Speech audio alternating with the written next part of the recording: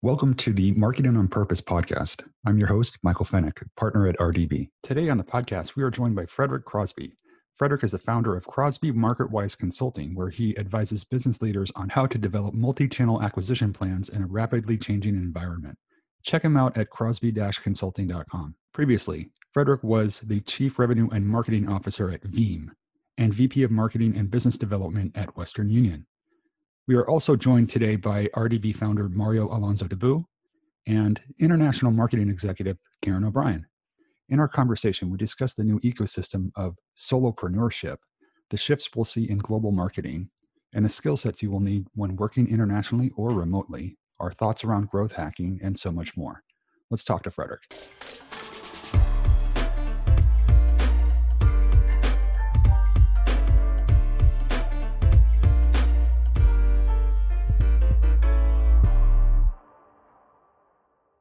The topic for today is B2B marketing and growth leadership.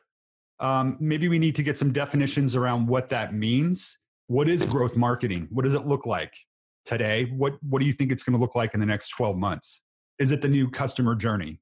Growth marketing has a lot of different meanings out there. And every time I talk to you about growth, you could go about it in two different ways. There's a traditional element of growth marketing, which is fine tune, look at everything coming through the funnel. Making sure that every journey that you get gets converted at the right element. It's a very technical aspect of the approach, which is important. The measurement tools that we have today are just outstanding. Just being able to watch anyone's journey from multiple devices to anything coming through. And then there's the element of the business element of marketing, which is, have I cracked the nut to understand just what I have and how to best position it in the market so I could get this great holistic spurt of growth coming from all my channels out there. So just want to kind of get the definitions and nomenclature in place. I'm more familiar with the latter. I've had to work a lot with B2B companies as they've been trying to figure out just what is it that they are going to become and how to get that message up there. To your point of, is it changing in the B2B world in the next 12 months? Yeah, I mean, if it's ever going to change, this is kind of the time. Because there are pockets of opportunity still in all these crises, and there's a lot of landmines too. What are those landmines, do you think? Is it for the brand in the top of funnel, or is it just in the execution? Oh, there's two parts. Not everything's being bifurcated in two today. So on one part, these are intensely emotional times. I mean, we started talking about the subject for today's podcast a week and a half ago. It was all about COVID. Now we have the Black Lives Matter and George Floyd on everyone's mind. Everyone's on edge. Everyone's sensitive. So the landmines could be saying the wrong thing, right? Mm-hmm. Drew Brees blows up by saying the wrong thing. Companies can blow up by saying the wrong thing, by being insensitive to the moment. You really kind of have to watch how you're engaging with your customers to make sure that you don't step on something that's just going to really kind of put people off, or worse yet, create a social storm around you. Right. The other landmines are just businesses. We're talking about fintech and financial services. That world's completely changed too. Mm-hmm. I mean, there was an article in McKinsey just a week ago talking about the ballooning credit card debt that's about to happen. We're all kind of feeling like maybe the worst of this is over, because we're going through phase 3s in some states and counties, and people are going out. I ate at a restaurant last week with a masked waiter and gloves and all of that. But the debt's still coming. Like the high unemployment rate, everything out there that is really kind of impacting the bottom of the financial food chain, which is consumers like us. There's going to be less of them, less spend, and that just has ripple effects in all sorts of ways. So just real quick, I think it's germane to both consumers and businesses, right? So if you're running a business, you're going to be running on debt. Those are that kind of doubles things down, don't you think? Yeah, you're absolutely right. Not only are the people that you're trying to sell to, or the people you're selling to who sell to those people, hitting some constraints, but you too. Because of the debt to run a company, you have some fixed assets that you're just not going to be able to shift fast enough, and you're going to be looking at debt. Debt is going to be the key word for 2021. Yeah. 2020 was just about surviving. 2021 is going to be like, oh my God, look what we had to pay to get through that.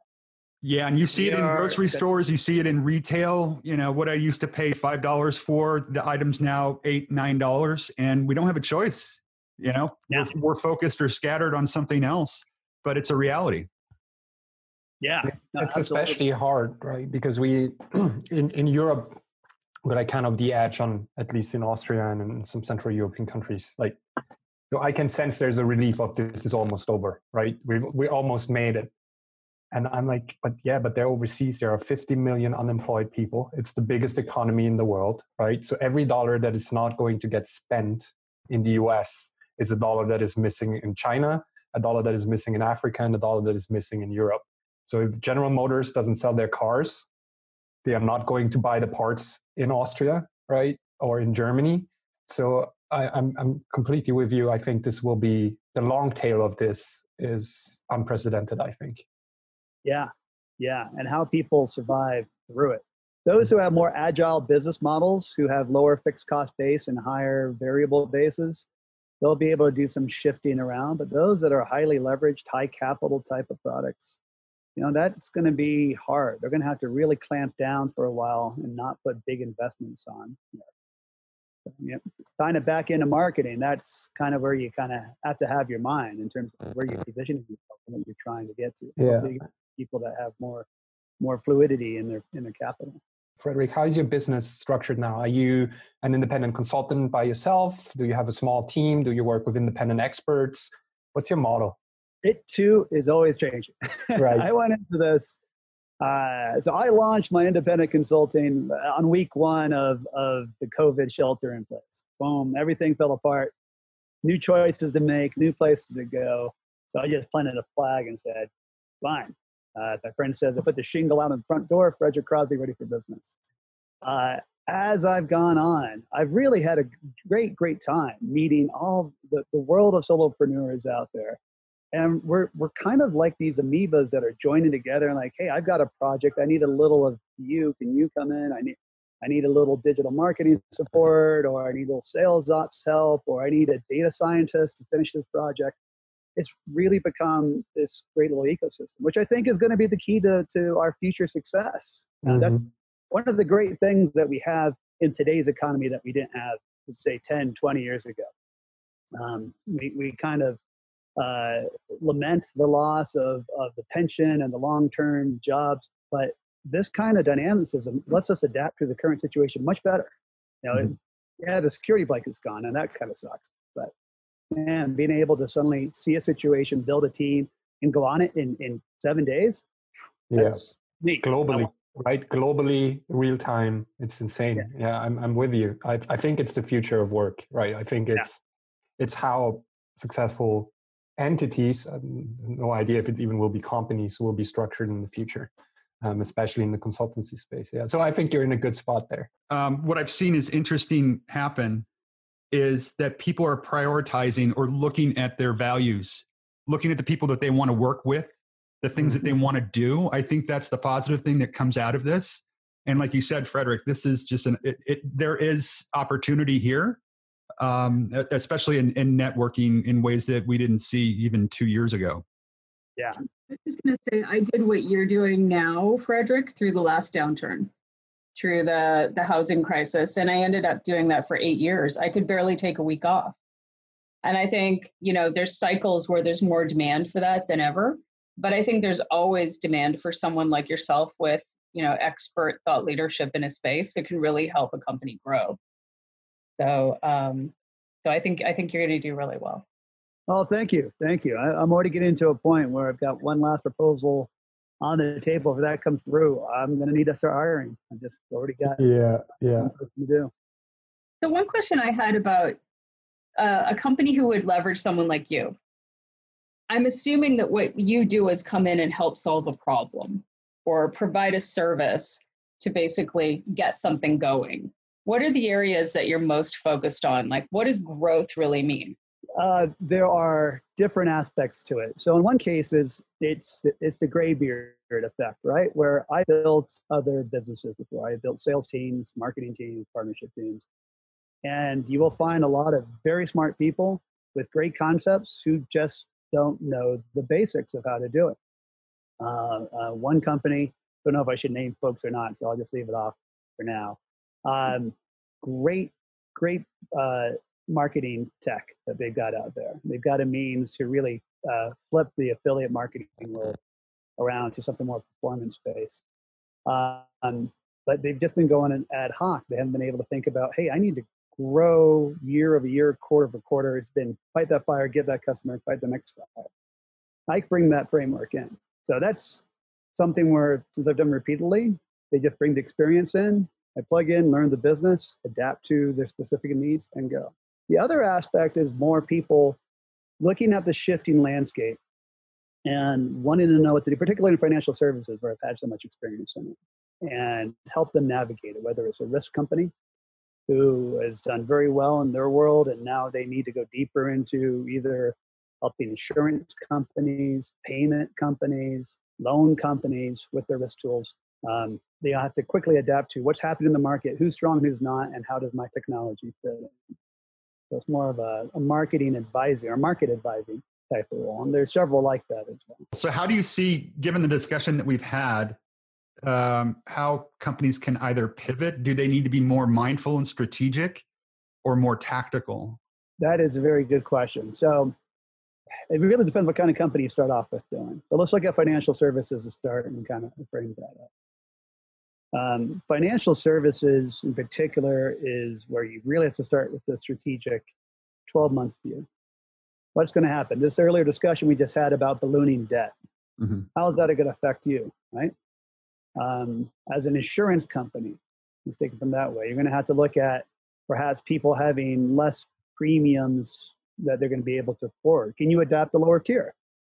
Maybe you have to come up with a new entry point than you've had before in the past. In fact, I think that is one of my recommendations all the way around, having run pricing in the past.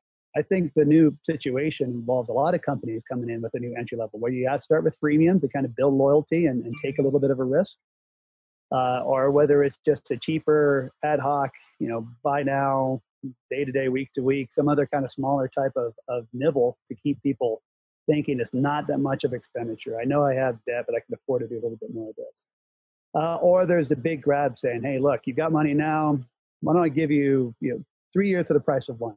Get your revenue now. Next year's not going to be happening. So there's that element of approach that you have to think about in insurance companies and other ones that have these kind of SaaS type of premium models. On the other side, we look at financial services that touch money for loans. Whew, okay, you've had it lucky for a long time. You got to ride a 12-year bull market or 10-year bull market. There was almost no risk in loans out there, right? So there's another strategic view where you're going to have to look in that mirror long and hard and go, do I have what it takes? Do I have to completely rethink my business model? And be careful of adverse selection. Like people coming to you that are really kind of at a drowning person. And it's hard to save a drowning person. You're not supposed to go save a drowning person because they'll take you down. Companies just can't think it's business as normal in that way. So that's a strategic element of growth. On the tactical element of what you should be doing during this time, it is thinking through your future as something that might be as 60 to 70% productive as you want it to be. Don't want to be doom and gloom. Hopefully there's something better than that. But being able to adjust your spend, just assume that your revenues are going to be reduced. I heard this is how some of the major VCs are giving guidance to their startups. Gives you the outline of what you need to kind of get to at some point to be flexible for survival. Going back to our conversation about having flexibility is going to be the key for the next 18 months. When you then work with these companies, right? You almost come in as an educator, right? So you bring your processes. They have most of the skills that they need, but then you help them build the structure, you help them build the funnel, you help them build the messaging. A lot of the conversations we have immediately struggle about the point, and we had that at Western Union a lot, right? How much do you put in bottom of funnel versus top of funnel and mid funnel, and how do you get results now, but at the same time build the brand? What does your experience tell you? Like, how do you navigate those conversations and make people aware that there is no funnel if you just do the bottom, right? Yeah. I think this is an important time to really kind of reestablish yourself on the top and middle of the funnel, in my opinion, because of the great land shift that we just had. You have to be wise on when you do it. Like anyone trying to do a message on this week of all the disruption going across America is just wasting money, because no one's going to pay attention to a message. But first of all, be wise on when you do it. But when you go back out there, it's time to kind of reestablish what you mean in today's world and how you're helping folks. People don't want you to see you message like, I'm here to help you COVID people. But they do want to see you adapt to like, hey, we know you need to persevere. We know if this is going to B2B. We know you need to keep your business running. We've adapted new tools for the new, recognizing something's new tools for the new economy. That's that kind of top and middle of the funnel pieces that you kind of start with your framework of messaging about who you are and how you fit in that landscape. And then do all the tactical things you need to do to have it reverberate in your social channels and such, and kind of guide people in that point of decision. One thing that I really, going back to this company I've been working with and more aware of, is just how quickly content marketing has changed. We've all been talking content marketing for like 4 or 5 years, right? Yeah. But the fracturing has just exploded. It's just in so many different places, and every publication out there has recognized it as a means to make money in a world where advertising dollars are going down, especially with Amazon paying, even though they've cut a little bit of their affiliate spend, Amazon throwing in there. Being really attuned to what the voice is in that market is going to be great for you as a business as well. And trying to get into the right place, whether you're using tools out there that do that for you, or making relationships with the publishers that might be closest to your market. That's another great way to kind of make that middle of the funnel convert for you in these times as well. There's going to be a lot more stuff being written about what to do in this room. Do you make a distinction, or what is your distinction between content marketing and product marketing? Because sometimes the two converge. So in content marketing, I'm really talking about all the publications that are out there that are writing about your service or product, that are giving recommendations, that have industry stories that are happening in your area, anything that has links provided to it. I know when we were at Western Union, affiliates and links were just kind of this shotgun type of thing. Like, yeah, they're out there getting links, you're going to get good links and bad links. I think it's changed. So I think engaging with people in the content that's developed is one thing. And once you do, what do all those people want? They want you to kind of help them develop content to like push in there as well. I think it's hard, especially for the smaller B2Bs that I work with, to really have a very loud voice producing your own content all the time. That's kind of a long battle. You got to do that for a while. You got to find your niche. It's still a great thing to go out there and do. I think content, is often referred to as content commerce. Content marketing switching over to the other side and leveraging the space that's already been developed and written on is, I think, becoming a growing piece of any marketer strategy that you have to really be attuned to. Mm-hmm. Would you say that's also similar to influencer marketing? You're able to reach an audience you wouldn't otherwise be able to reach. Absolutely, and that's what the publishers do. I mean, separate from influencer marketing, because everyone's saying influencer marketing is taking a hit, because they're kind of seen as the spoiled elite of the net. No one should be spoiled at this given time in life. But all the pubs are really kind of tuned into a world already. I mean, they're publishers. That's what they do. Yeah. So trying to ride that train and understand what they're talking about in writing and developing relationships there, I think is very productive at this time. Okay. But that means, and you have a lot of experience, as you said, in building teams, right? That today the talent that we're looking for is unbelievably diverse, right? So you're sales rep, but you also need to think about content. You need to understand the funnel. You need to be culturally relevant, and the teams are getting smaller and smaller. So in your opinion, like as a successful marketer today, right? If you look at the young guns, what do you think it needs most in order to be successful? Wow.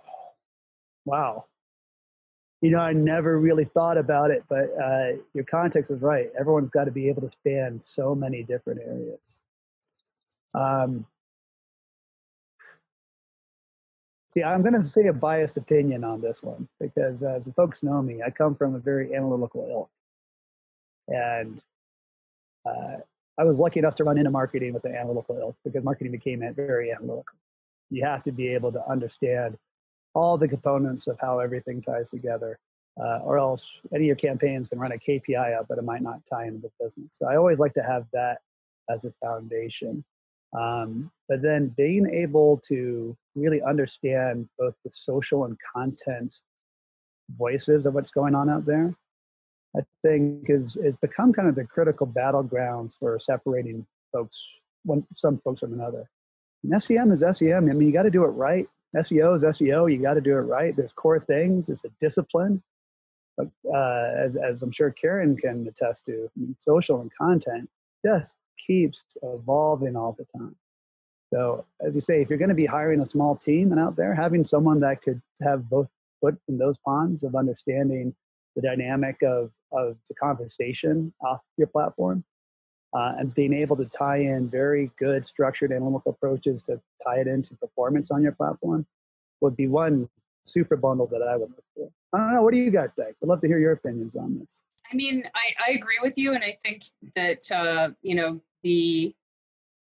the sort of way that I've seen financial services companies especially move into digital social realms and content has been that they want to control the narrative. And that is in itself antisocial. And I think you're always kind of trying to put your product out there, and you should embrace your customer, whether it's a B2B or a B2C customer, to tell their story and to talk about your products and the way they use them, the way that they really do and the way they want to, versus constantly being in this echo chamber talking about yourself and putting a narrative out that you want the world to hear, because we cannot control our own brand in those channels anymore. We can only empower others. For me, it's interesting. I talked to one of my first mentors from the advertising days yesterday, and the conversation steered towards a lot of companies, a lot of tech startups don't have the fundamentals, and there is a deep need for that. And I think a deep need for people who have experience, which is important that we're seeing. So in building teams or refining teams, making them more efficient, I think is one thing. The second thing, I think in building teams, and we all know this, there are people that don't get the fundamentals or are just running and reacting. So I think there's a need, especially in this time, as we move forward with any client that we have or any team that we build, that they understand they understand the fundamentals, and it's clearly communicated. So I think, we're just moving so fast in these last 10 years that a lot of times we lose sight of that. Yeah, it's a good point. I think it's almost unfair what kind of talent you need to have in today's time, right? I think in reality, a marketer today is left and right brained at the same time. You can almost not tell, does he need to be an analyst first or creative first, but he definitely needs to be both. And so you need to have an understanding of, language, creative, but at the same time, you almost need to work like a developer. As you said, right, with the funnel, it's very basic. It's building it up. It's looking at KPIs, understanding how your message involves which KPI. And then it's the new 360, right? I mean, yes, we talk content marketing, but in reality, it's just a different channel where you need to think about holistically. So that I think is already the challenge in terms of finding the right people who have that kind of structure. And then to your point, Michael, it's about, how quick and how fast can you learn? It goes back to your point about flexibility and adaptability, right? So I need to be able to say, okay, maybe I haven't worked with Google Analytics before, but I did Facebook Business Manager. How much different can it be, right? So really understanding how you find your information, how you identify best practices, and going through tutorials to really quickly adapt to a new technology is, I think, the key that I look for at every young talent. If they come from a development background, even better, right? If they played a lot of PlayStation, even better. If they were Minecrafting, perfect. Don't tell my kid that. No. Yeah, I'm sorry. He didn't mean that. So Seriously, there's esports scholarships now, and very leading universities now have esports teams, similar to sports scholarships that they had in the past. You have no idea what those kids are doing. They built a plugin where they connected Google Earth data with geographic data and like how the ground is composed. They took the entire map of the world and they recreated with a plugin a one-to-one scale of the world in Minecraft with the right material at the right place. Yeah. Okay. And now they're building the cities, right, as a crowd, more or less. So they go to Google Maps, they build the cities, everyone takes, one building, and in the end they want to have like the entire world rebuilt in like Minecraft. I mean, how insane is that? And those are 14, 15-year-old kids. It will be working in that virtual world soon because we'll all be at home. So I would take it to the next level. As a marketer, let's look at what that looks like on Mars in 50 years. Well, they still will need the fundamentals, right? Yes. Good. Good. The funnel will be the same. I think those skills though are going to be highly valued going forward, honestly. Like I'm very proud of having a nephew who is an avid gamer who is going into cybersecurity. Wow. I think, I mean, he's really utilizing those skills. And I think, a lot of parents are kind of wondering, should I let my kids get into gaming? Is it a good use of their time? It actually builds very real skills. Oh, yeah. When we define our values, the one that we put on top is build worlds, right? It goes back to that 360-degree look at things. And I think in video games, particularly, if you look, I mean, these are masterpieces, right? If you look at The Witcher or at other role-playing RPGs, those guys build entire ecosystems and universes. They think about, if you pick up a book in the shelf in like the 5th dungeon of the right side, there's a book with like 50 pages of story. So that immersion into a universe, I think, is so crucial. And I see it when they get an insight at a client, there are people who can build the world around that insight. And then there are people who can just translate it into one sentence. And I think gaming really helps people understand how you build the world around something. Getting us back to growth discussion, I wanted to ask you, Frederick, what do you think of the term growth hacking? I don't like it. Please expand on that. Because that's all you got to do. Just growth hack. There you go. It's always got to throw it in there. Like, I need a growth hacker. Like, look, growth hacking, I got to say, half the time you just run into it. All the failures you hear on growth hacking, you never hear about at all. And if you kind of look at the odds, it's almost like startups. You go into a startup, it's going to be a huge boom, right? You're going to get a lot of money. Yeah, growth hacking means to stay creative. Like tying into our last conversation, think about different things, try different things out. But it's not a strategy. It's just like saying hope is not a strategy. Growth hacking is not a strategy. Be agile, be open. Yeah, be agile. Now that's something I think has really changed or accelerated in the last, call it year, but really during these COVID times it's really been more emphasized. Agile marketing, right? The death of the big, complicated, long campaign, just like the death of the big, complicated waterfall development world.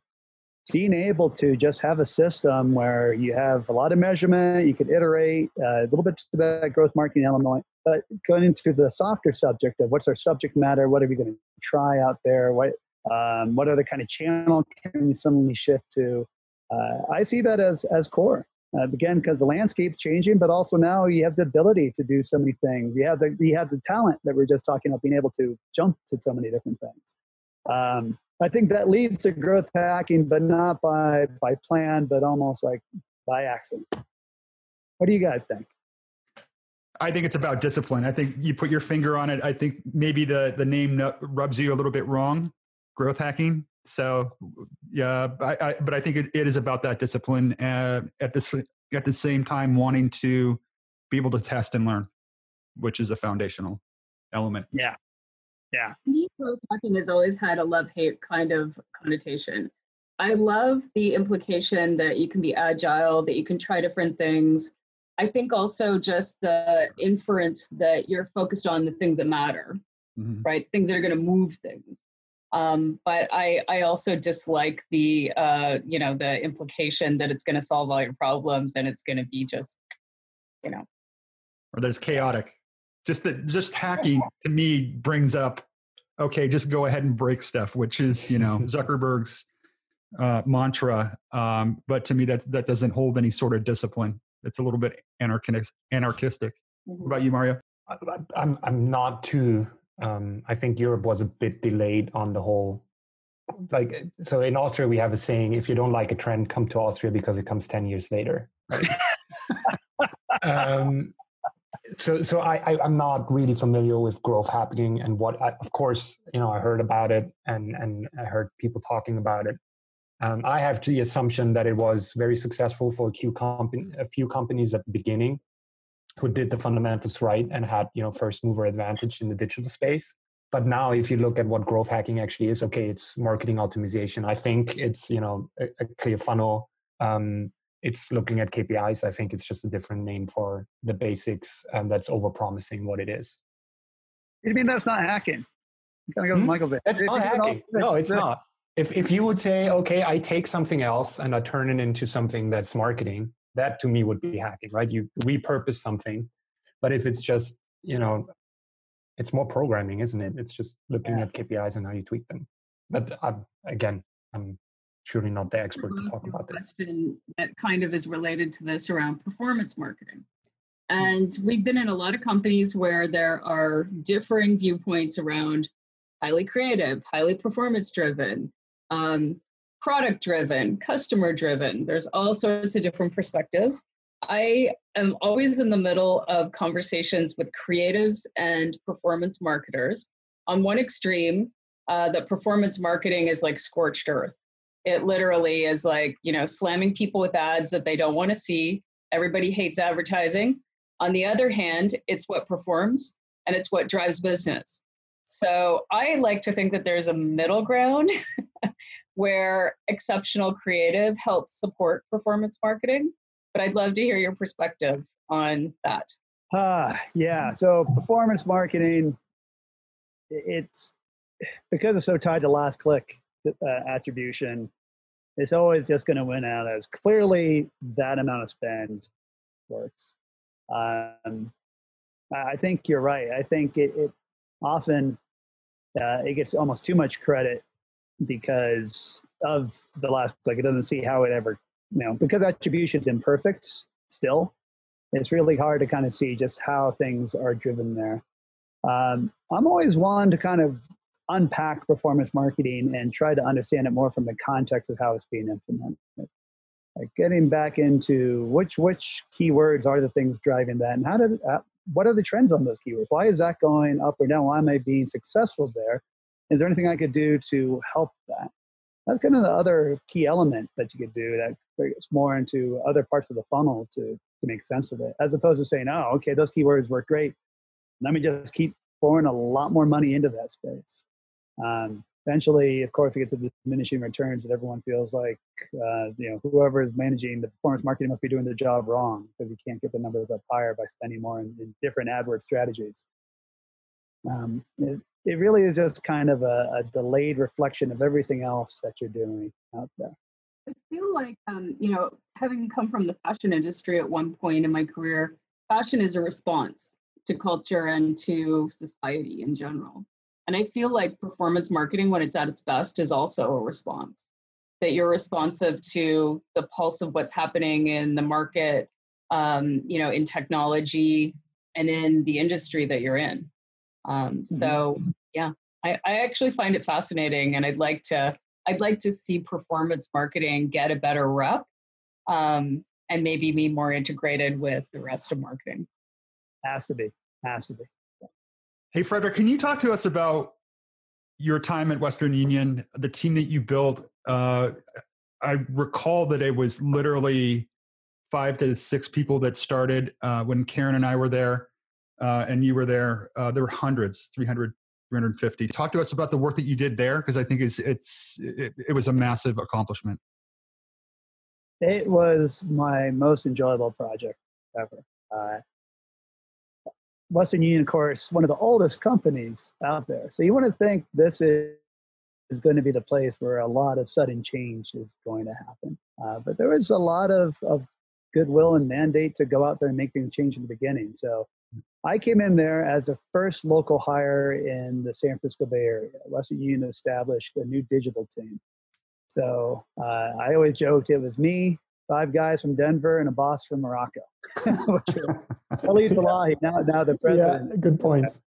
And it was kind of funny in some ways, because here's this very traditional company. All these other people were very traditional Western Union ilk and all that. But they did have the open mindset, let's go try something different. But I came in there and they kind of looked at me and said, do something digitally. Just do that digital stuff that you do. Because I had my tenure at eBay and PayPal and VoIP startups and ERPs. Like, there's all the stuff I brought in. And it was just a blank canvas. Just like, get the numbers from here to here.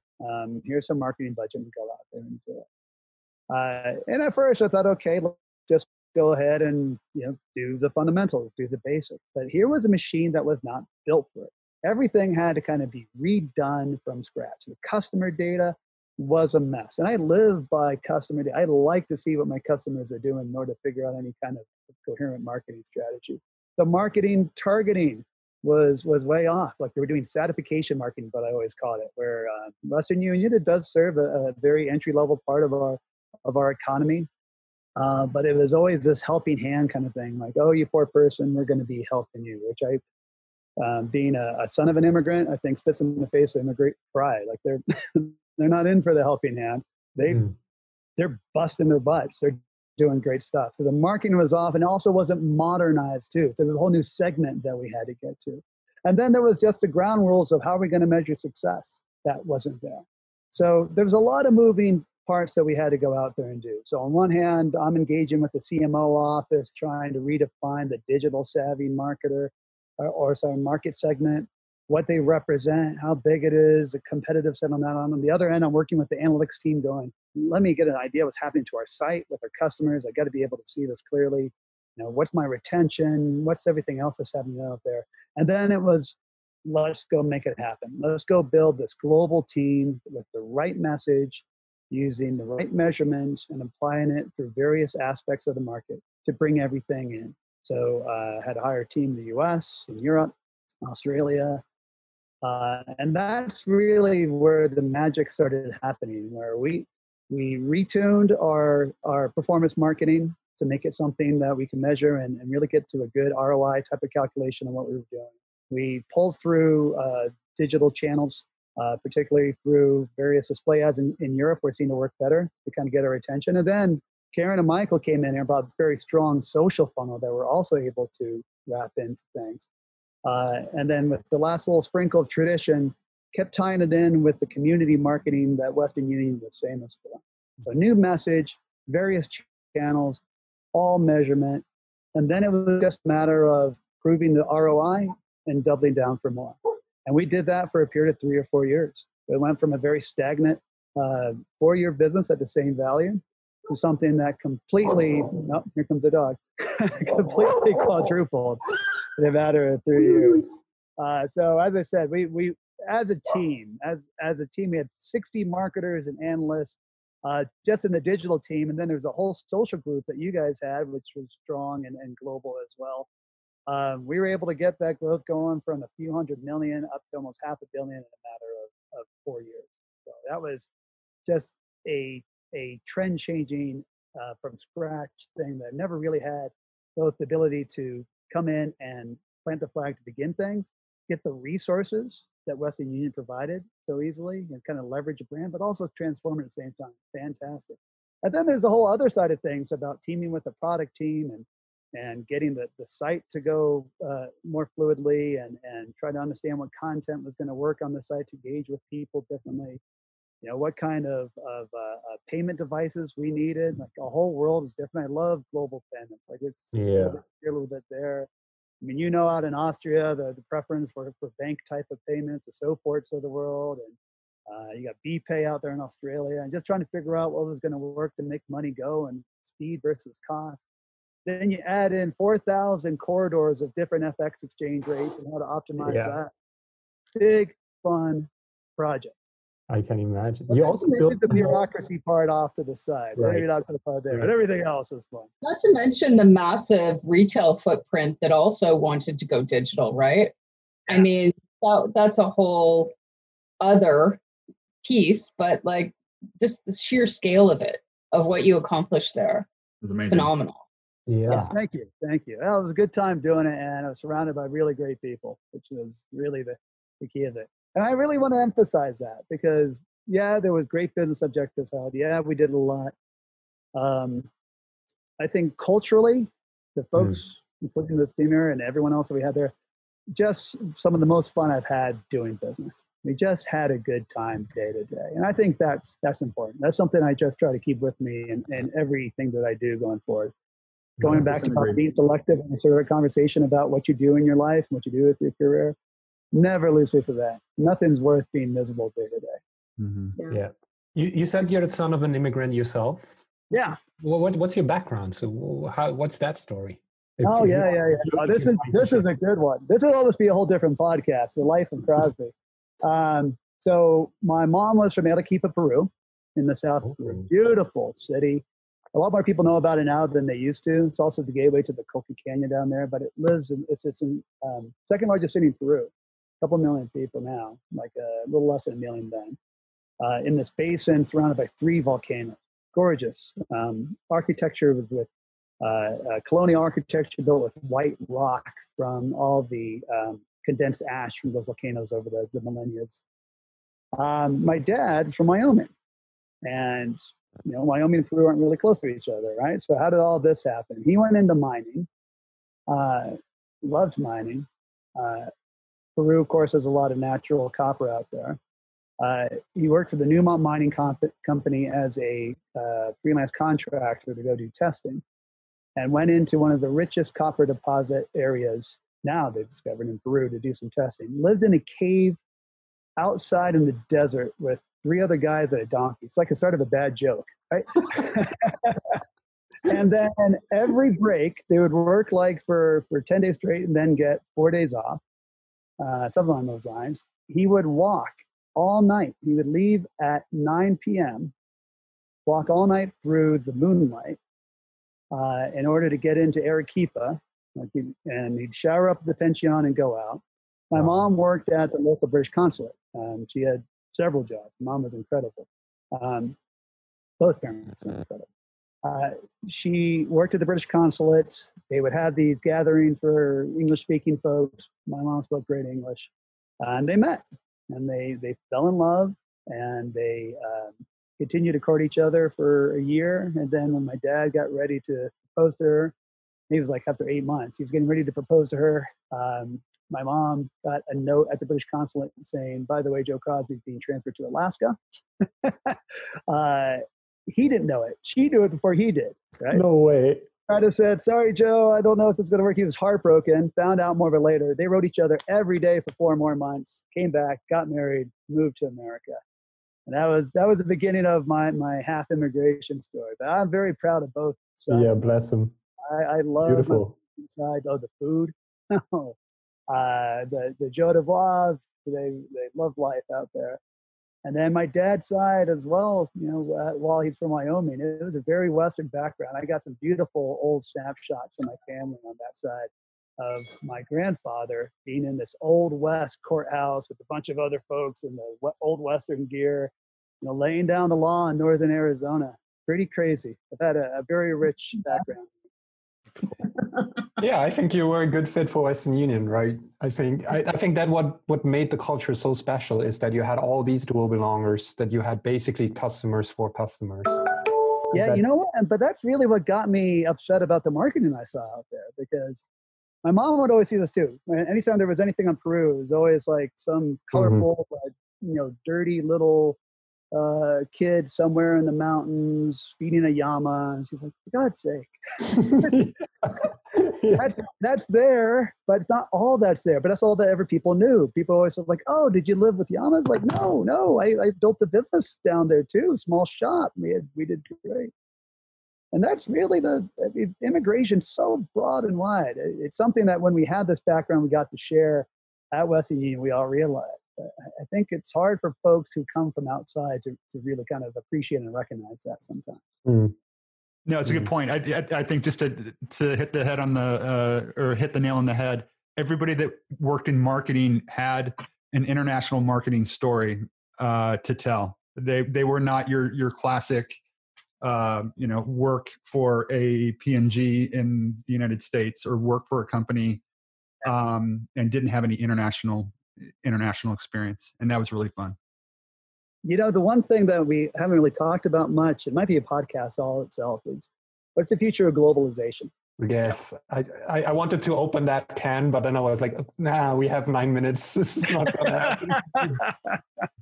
we should do that another time because I live in international business. I've always been Element, PayPal, eBay, Beam, Western Union. Boy, there's so many different things going on right now. So many things. In immigration, supply chain. Wouldn't you say that we're uniquely suited, people who come from global organizations, to work from home? Because, we can go to an office, but then we're dialing in people from around the world. Many different countries and time zones, right? No, and I think we're also here in Austria, right? Yeah.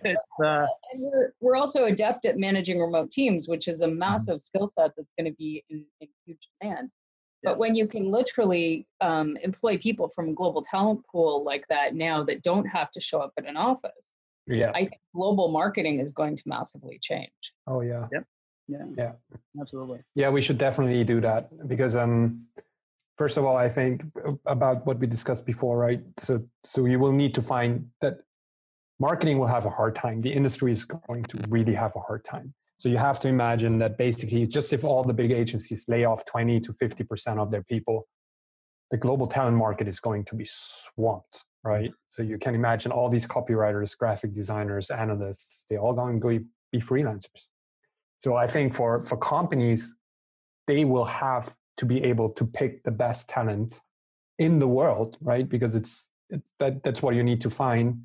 And at the same time, engage that talent, because I can tell you the people that I work with, they want to be in Vienna 2 weeks, but not 4 weeks, a month, right? So they want to stay in Cairo for 2 weeks, and then they want to come over to Vienna, and they want to fly over to Manila, and then they want to do this, and all the time they're on the phone. So it will be a completely different landscape. And in order to get the best talent, you need to adapt to that because they can choose where they want to go. Right? You just got to pick one time zone to stick to, though. Yeah, the time zone thing is a challenge. I'm going to stop that planet from spinning.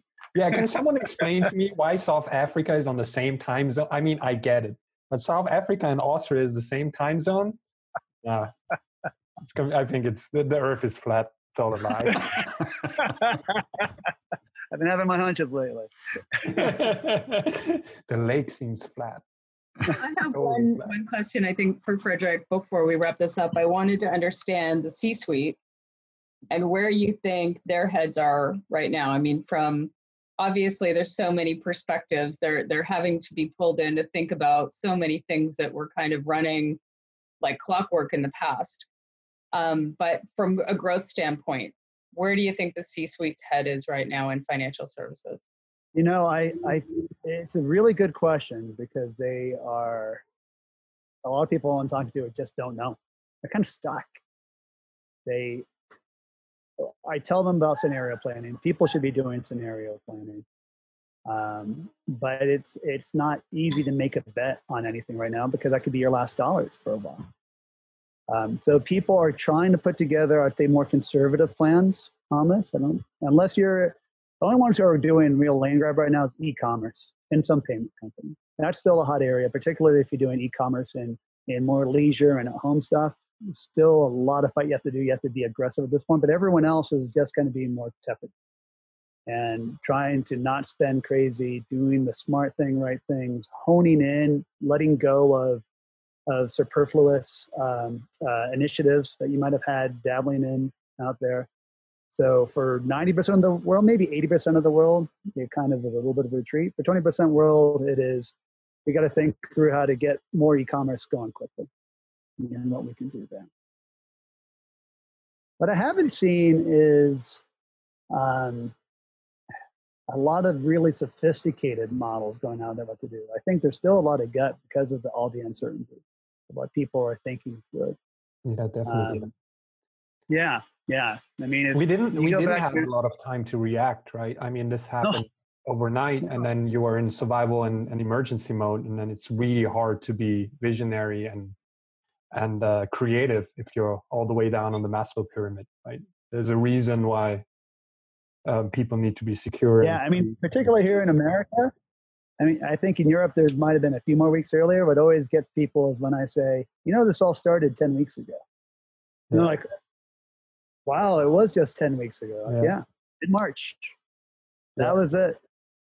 So I don't know if that answered your question or not, Karen. I haven't seen like a general trend, but I have seen just people cut off anything that's not core right now and kind of think through how we can do our best to survive with our key business. Mm-hmm. I'm wondering, sort of at the board level and sort of for public companies, like how are they even managing to do accurate forecasting and what are they actually, promising? I see, obviously the public facing statements, we see earnings reports coming out that are quite cautious and downgrading what they're going to be forecasting. But I can't even imagine what some of the companies are actually, the internal discussions are. Yeah, well, for the most part, I work with more smaller companies than the big guys. I'm sure if you're, like my wife works at Visa, I'm sure they've got a very sophisticated, a lot of scenarios, like cash flow like that. There's no bandwidth for failure in a lot of the companies I kind of work with. So there is a lot of just kind of slow down and hopefully things are going to work out okay.